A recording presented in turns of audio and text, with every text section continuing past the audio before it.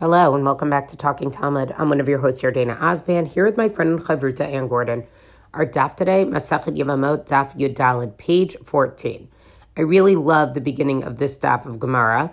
It's a continuation of a discussion about Lo Tigodadu and this machlokas between Beit Shammai and Beit Hillel that we see in our Mishnah about Yibum and Chalitza, but yet the Mishnah also reaffirms for us that despite this machlokas about certain cases where Beit Shammai and Beit Hillel disagreed whether or not Yibum and Chalitza was appropriate, they still allowed each other to marry between sort of the two houses. And it's pretty amazing because one of the things that comes out is that there actually, because of this different understanding, there actually was a different understanding about the children produced of these marriages. And according to Beit Hillel, there actually was a risk of mamzerus, where I don't like using the English translation. Mamzer is generally or typically translated as a bastard, but really what a mamzer is it's a halachic status for people who are born of a erva, a non-allowed sexual relationship. And the practical piece of it is that they're not allowed to marry. They sort of don't have full potential marriageable rights within the Jewish people. And that's really what a mamzer is. So we need to understand that it's not just a simple machlokas, that one says you can do yibum and chalitza, one says you can't. It had some real practical implications. And as much as that Mishnah sort of presents this very nice kumbaya version of that machlokas, this daf really starts to get into the weeds of what is practically did it mean.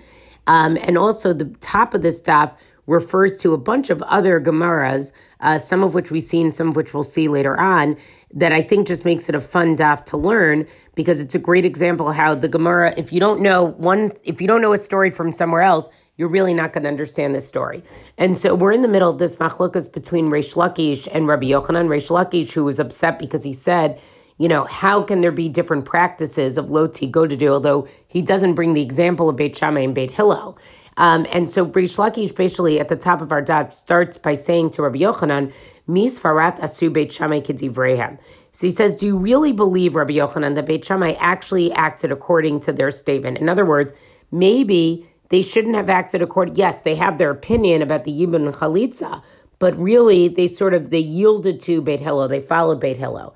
Lo asu Beit Shammai k'divreihem. And Reish Lakish maintains they actually didn't follow or didn't do exactly as their psak. They sort of, in the end, really followed according to Beit Hillel. But Rabbi Yochanan amar asu v'asu. And Rabbi Yochanan says, no, Beit Shammai did exactly, Beit Shammai did according to their opinion. They did practice that way. Upelukta de Rav Shmuel. This is also an argument between Rav and Shmuel. De Rav omer lo asu Beit Shammai k'divreihem, u'Shmuel amar asu v'asu. Right? Where Rav says Beit Shammai yielded to Beit Hillel and did not follow according to their opinion, and Shmuel said, no, they did act according to their opinion. And so then the Gemara wants to explore this a little bit more, and it says, Amat, right? When did this question happen, right? And what they're going to do is give some type of historical context, and this will be based on a Gemara that we learned previously in a Reuven on page Yud, on Daf Yud Gimel, which talked about that story about Elu ve'elu divrei Elokim chayim, right? V'halacha ke Beit Hillel, excuse me, right? So this is the Gemara that we learned in a Reuven that talked about the machlokas between Beit Hillel and Beit Shammai, and a bat call came out and basically said, look, both of them are right? Elu ve'elu divrei Elokim chayim. Both of these are the words of God, but ultimately halacha ke Beit Hillel, right? And it talked about why was halacha ke Beit Hillel, the Gemara in a Reuven, because Beit Hillel always made sure to teach Beit Shammai before they taught their own opinion.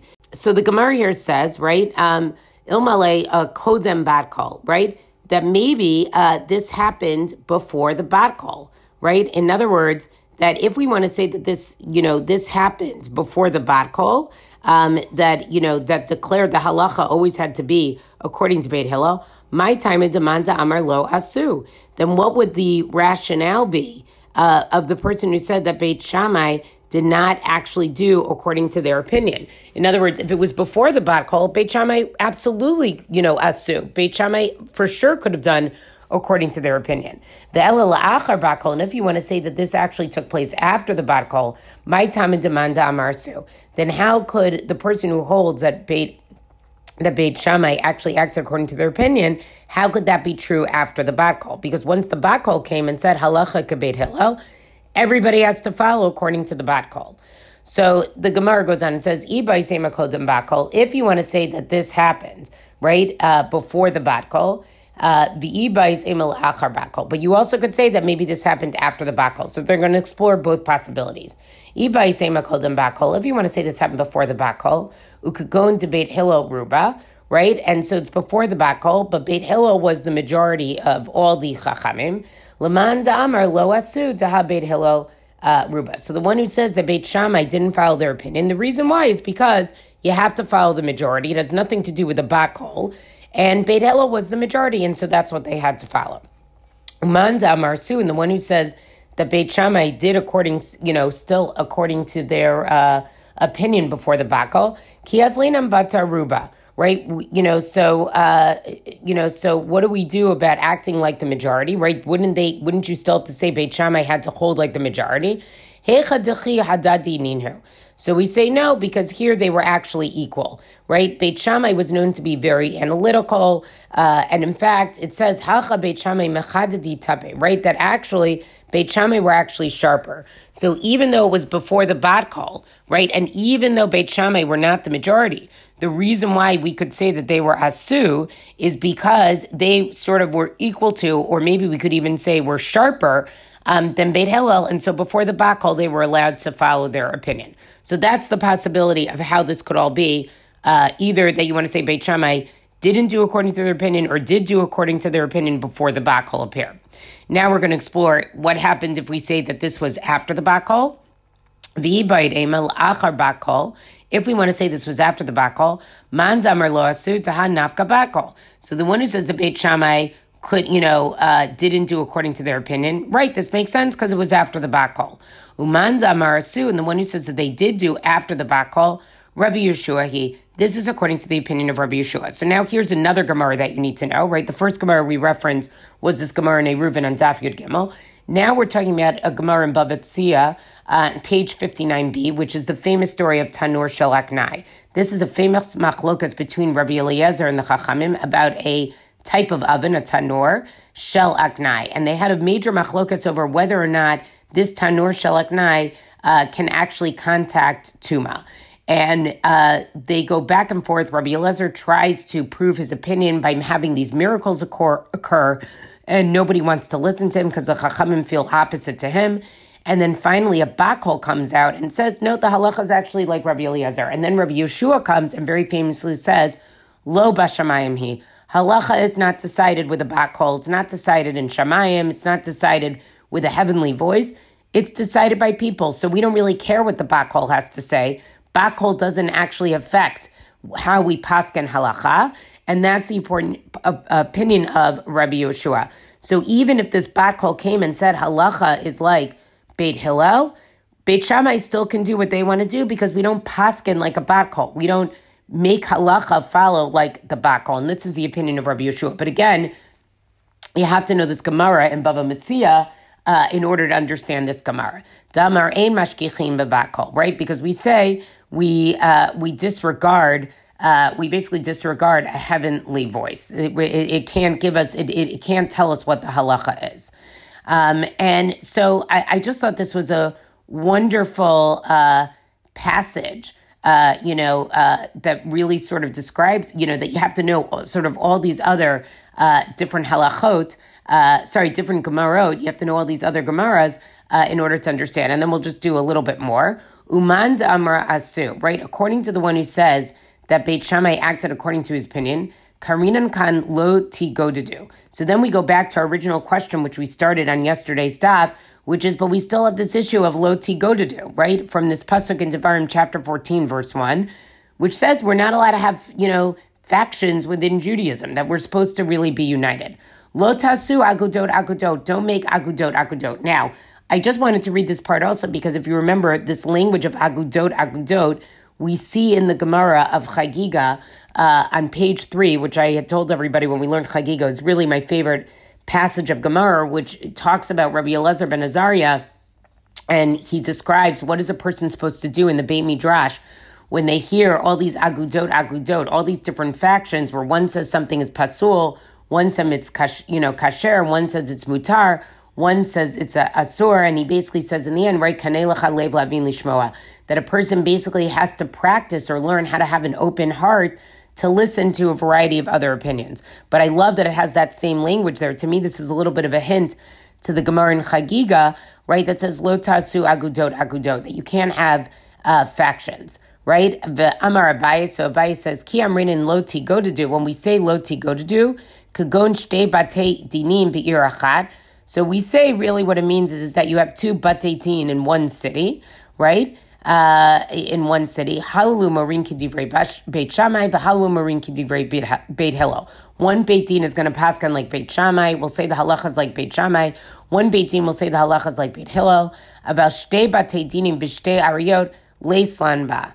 Right? But if you have two different courts in two different cities, you don't have a problem. Each city can sort of do what they want to do. Then Rava comes and he basically says, Amrle Rava v'habeit Shammai Beit Hillel kishtei batei din be'ir achat tami.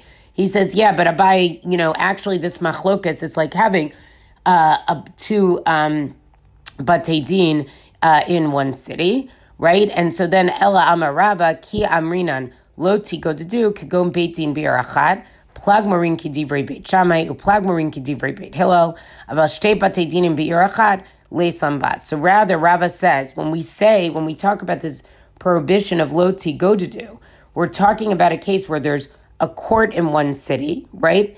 And a section rules in according with a statement of Beit Shammai, and a section rules in accordance with Beit Hillel. In other words, the Beit Din doesn't seem to follow one opinion. They sort of go back and forth between Beit Hillel and Beit Shammai.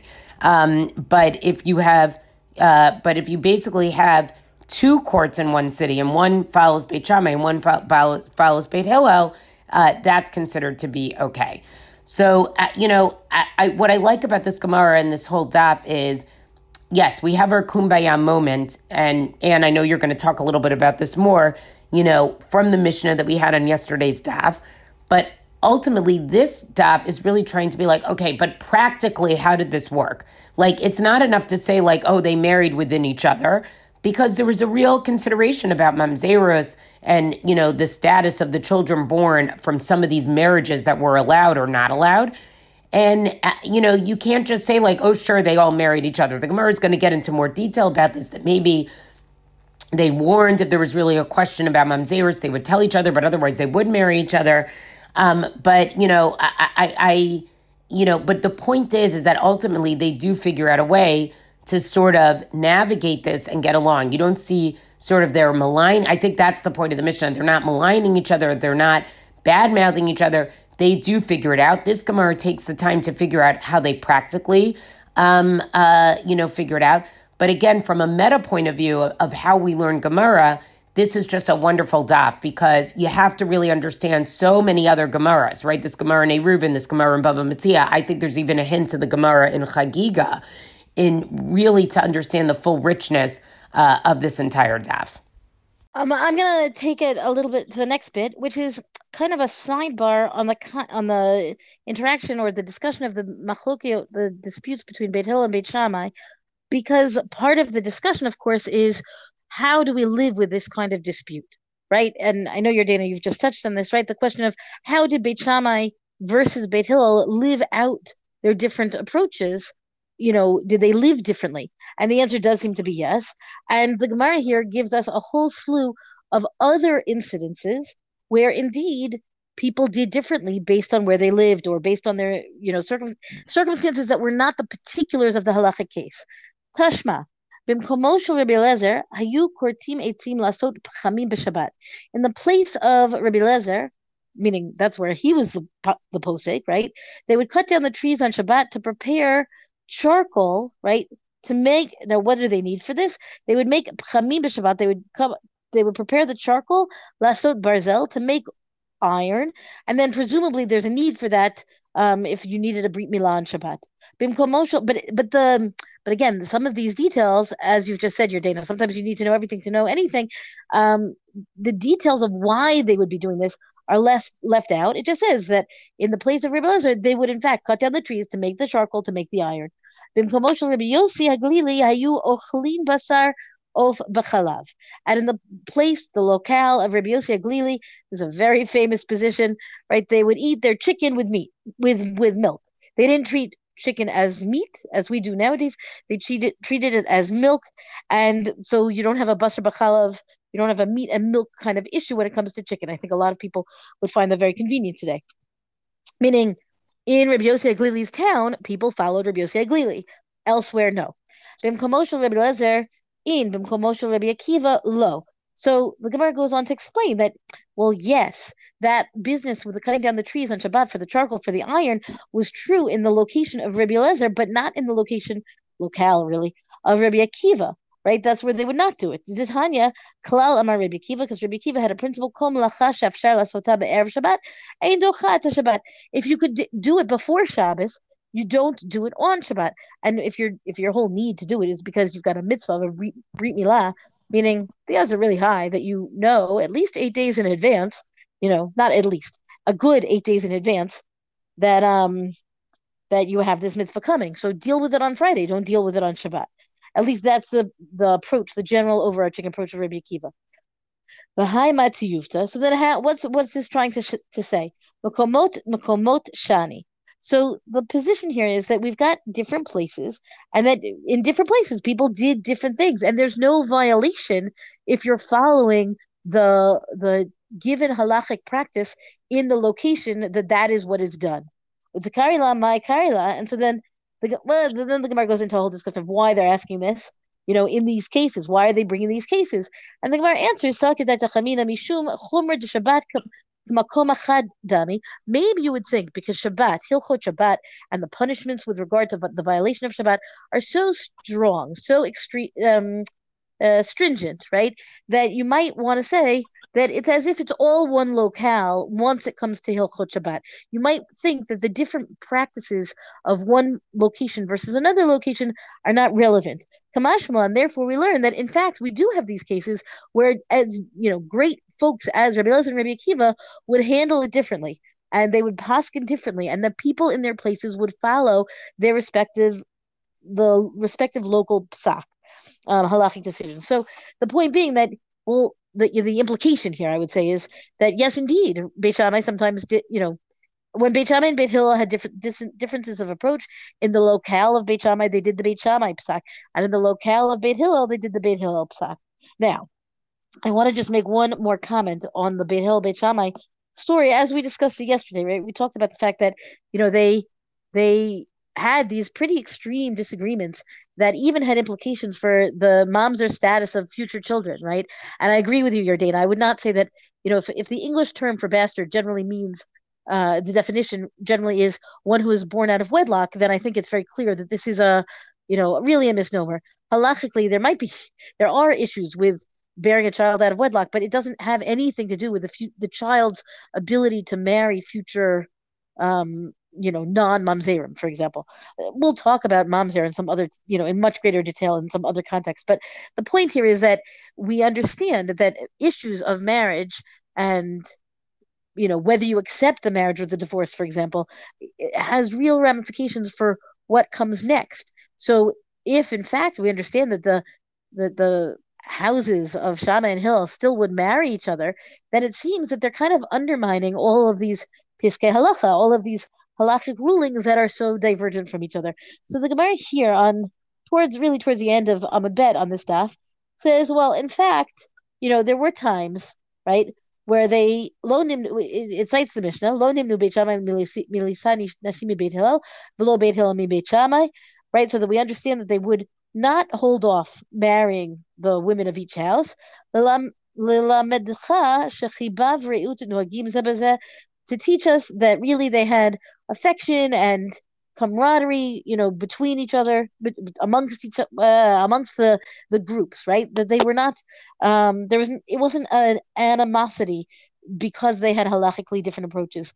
And then it says this fulfills the verse in Zechariah, in the book of Zechariah, chapter 8, Ha'emet v'shalom ahavu, that the truth and the peace, which generally speaking, we have a verse in Tehillim that says otherwise, right? That they, in fact, truth and peace can get along.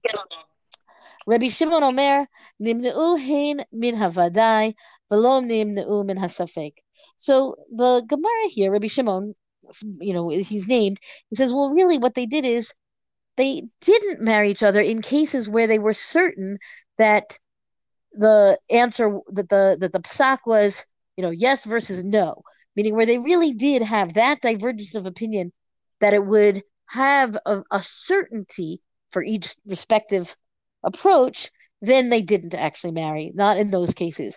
But lo nimnu min asafek, but when there was a question, when there was an uncertainty with regarding to the status of the person, then they would say, you know what, we're going to forego the concern of the doubt, of the uncertainty, and we're going to allow the marriage to take place. The point here then is, that there was upholding of the respective halachic approaches, and yet they, tried to not let it get in their way too much.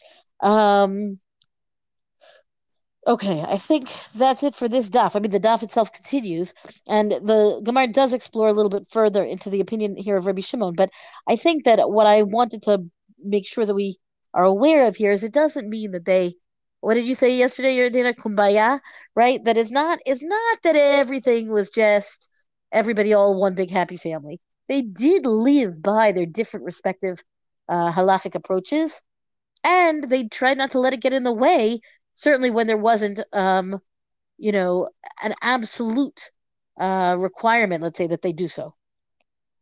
Yeah, and I what I appreciate about this page is, I've taught the Gemara in Eruvin and the quoted today, and I definitely have taught it in a much more, as we keep calling it, a kumbaya way. But this stuff gave me a much deeper appreciation for what did it mean practically. And I agree with you. I think it still lands the same place. They figured it out. They made an effort to work it out in a way that made sense for both sides. And to me, the emphasis is it was worked out. Doesn't mean that they completely ignored each other's opinions, but they worked it out in a respectful way. I think the very fact that we can have tradition that they married each other, that the groups married amongst themselves, right? Within across the groups, right? Even though it might not have been each and every couple, right? That there might have been times where they would have to say, not this one, but the fact that we have an inheritance that says that they, they married each other, I think that also speaks to the fact that there was at least that effort was going on and that they were open to it and they were working for it, as opposed to a heritage of great animosity that we might have thought would have been there. Well, that's our DAF discussion for the day. Rank us, review us on all major podcasts. Thank you to Rabbanit Michelle Farber for hosting us on the Hadran website. Let us know what you thought about the stuff on our Talking Talmud Facebook page. And until tomorrow, go and learn.